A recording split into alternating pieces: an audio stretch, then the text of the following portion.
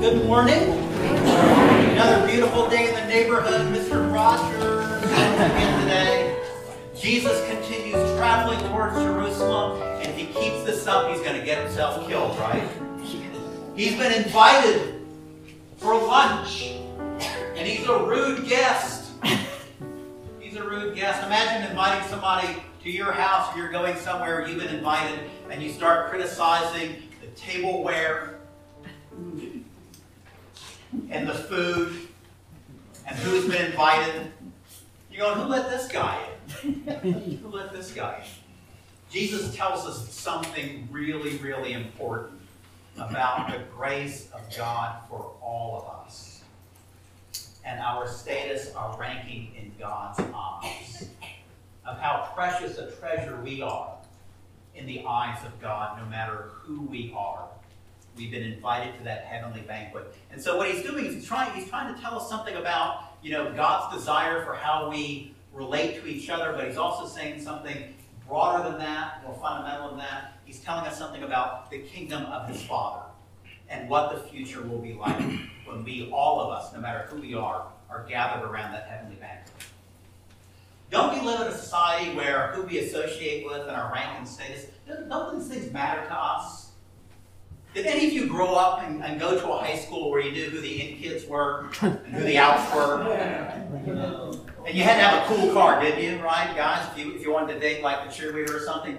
Am I the only person that experienced that? Right? We learned very early on, right, about signs of status and that's why we have all these kind of knockoff clothes that kind of confuse people momentarily. They might think that we're actually members of the leisure class until they look close and go, that's not a real whatever, that's a fake Rolex, right? And we do that because rank and status, those things matter. That's the world we live in.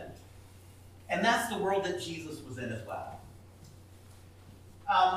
You probably don't know this guy. His name was Christian Herter. He was the governor of Massachusetts in the 1950s. And apparently he had been out traveling around and must have been going to political events or something and meeting a lot of people, just had a really, really busy day, a full calendar that day, and missed lunch. Fortunately, at the end of the day, the last thing that the governor was supposed to attend was a barbecue dinner. And you go, oh good, you'll get to eat now. So the governor got in the line and made his way down to the woman who was serving up the fried chicken. And boy, he was hungry. And so the woman with the fried chicken, doing her job, gave him one piece of chicken. Now, if you hadn't eaten all day, you might want to request another piece of chicken. He didn't want to cause any trouble, but he said to the woman, can I have another piece of chicken? No. No, you cannot. So then he thought, well, but wait a second. I'm the governor. Maybe if I tell her who I am, I will get another piece of chicken. So he introduced himself. Well, hello, ma'am. It's nice to meet you. Thanks for serving here today. I am the governor of the state. Oh, well, nice to meet you, Governor. And I'm the lady who gives out the chicken. You have your one piece. Now go. But isn't that the way the world works? We're concerned about status and rank, our own and others. We want to associate ourselves with people who can do things for us. Not always, right? But we're conscious of those things. Who are we surrounded by? What will that do to enhance our reputation or detract from that? Now, as we grow up and mature, that's not so important, but certainly as younger people, right, those were things we were concerned about. Those are things we're concerned about. Now, I don't know if this was actually the president that I read it attributed to. When I first heard this story, it was about George Herbert Walker Bush, President Bush #1. Now, maybe it was somebody before him or after him. If you look the story up, you might find that it's a different president, or perhaps not even a politician. But the story I read was that George Herbert Walker Bush was going around greeting people and made a visit to a nursing home. It's a wonderful thing to do, right? People don't get out much. And what a great occasion to have the President of the United States come to this nursing home and was going around and greeting the residents. And it said that he was talking to this one woman and having a nice conversation, and then just thought for a moment, she probably has no idea who I am. And wouldn't it be really important for her to know who I am so she can tell her children about, I met the President of the United States. And so it said that the president kind of leaned in and said, do you know who I am? And it said that she replied by saying, no, I don't, but if you ask the lady at the desk, she'll let you know.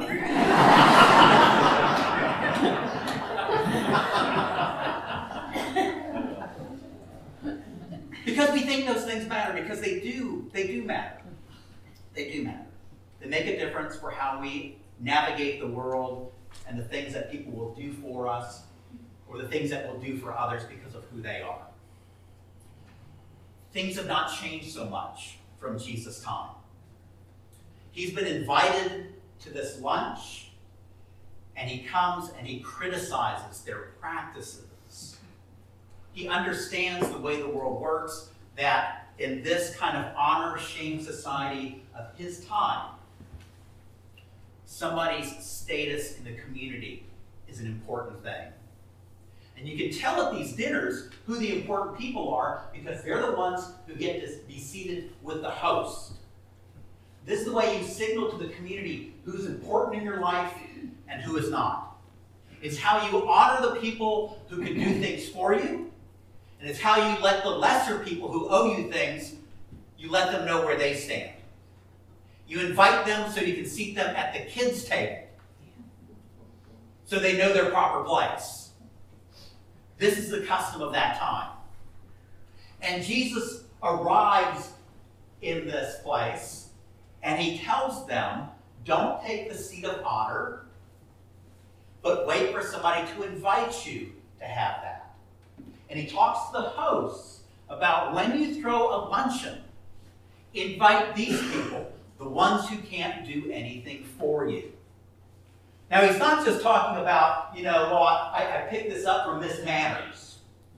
He's not just teaching etiquette here. He's talking about the kingdom of his Father.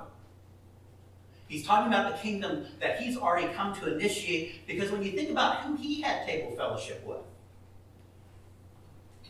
yeah, he went and he had lunch with the leader of the Pharisees. Yes, he associated with the rich and the powerful. But over and over again, he was being found to be among the lepers and the tax collectors and the sinners and people who didn't wash their hands and Episcopalians. Because he was trying to show us something about, how the world works and how the world works according to his Father's way. His Father's way. He's come to initiate the kingdom that's already present, but he's also saying something about the future kingdom at which all people, the good, the bad, and the ugly, the smart and the dim, the rich and the poor, the healthy and the lame, all of them, believers and non-believers, all of them, the whole mass of the people of God will be invited, regardless of their rank, to this heavenly banquet. And he's initiated that already in the life that he's lived. And he encourages us to not wait for that coming heavenly banquet, but to start living like God's people now. Living like God's people now. In 257, we're going to go back a few years. In 257, the early church, those of you who know the condition of the early church and the status of the church know that in the early church, there was a lot of persecution of Christians. Periods of persecution would break out where a large number of Christians would lose their lives. They would be martyred for their faith. In 257, there was a man named Lawrence, who was picked by the Pope that has this unusual name of Pope Sixtus II. So I don't know, that doesn't make him the 62nd, but he's called Sixtus II. Couldn't you do better than that? Sixtus II saw this young man named Lawrence and made him a deacon in the cathedral in Rome. He was the 7th deacon. And although he was the youngest, the Pope thought so much of him, he made this youngest of the 7 the archdeacon, which gave him the important responsibilities of looking over the church property, all of its valuable assets, and also delivering alms to the poor.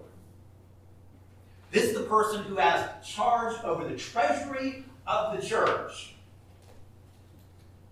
Well, the year after Lawrence became a deacon, Emperor Valerian decided to start persecuting the Christians again and put out a decree that all bishops, priests, and deacons must die. Who wants to sign up for the priesthood? That's the way things were in those days. Emperor says, kill them all and take the riches of the church. That's the way you fund things in these days. Take somebody else's property. So let's persecute the church. Let's accuse the church of all kinds of bad things. Let's blame them for the mistakes that we've made. Let's get rid of all their leadership, and let's confiscate all their property to enrich ourselves. The Pope was murdered celebrating Mass. And then they came for Lawrence. And they understood that Lawrence was the archdeacon and Lawrence was in charge of all the church property. So the reasonable thing in this is to tell Lawrence to turn over the treasury of the church. And so Lawrence said, yes, I will do that. But give me 3 days to round up the treasury of the church. In those 3 days, Lawrence took all that treasury of the church and gave it to the poor. Here, take the processional cross, take the alms basins, take all the chalices and plates, take all the golden candlesticks, everything, gave it all away. Gave it all away. On that 3rd day, there's a meeting at the church. The Romans come to collect the treasury that he's supposed to have all this wealth that they're going to haul away. There's no wealth left. But yes, there was. Because the imagery is that Lawrence is standing out front and the Romans are asking for the riches of the church, and standing behind Lawrence is an army of poor, lame, blind, and sick people. And they said, where's the treasury of the church? And Lawrence, according to the story, turns to all that mass of humanity and said, here is the treasure of the church. It's God's people. God's people. In the most unlikely form for those who think it's the rich and the noble and the powerful that matter in God's eyes, it is these people who matter. These people. Jesus is trying to inspire us to recognize that our value in God's eyes has nothing to do with our earthly rank. Jesus has given us a dignity and a rank we could never accomplish on our own. We do wonderful things with the gift that God has given us. We accomplish great things. We serve people. We love people. We do all those things. But in God's eyes, our true dignity and rank is something that is simply by God's grace. Given to us freely as gift. Freely as gift. We look around at each other and we think in human terms about who's important and who should I invite to dinner and who are my friends and my allies. And God says, that's not my way. That's not my way. All of us have infinite value in God's eyes. All of us are infinitely loved in God's eyes. It's a value, a status, and a rank that's given to us simply by God's grace. And those of us that know that, that receive that, we should be set free from the concerns of, what does the world think of me? We should be free to love and embrace others, not worrying about what people will say if we associate ourselves with prostitutes and criminals and sociology professors. You didn't know that's what I used to be. That we don't look at each other through the world's eyes, but we see each each other as precious as God does. And that we're free to love each other as God loves each of us. And to invite into the banquet those who have not found their way here yet, that they might know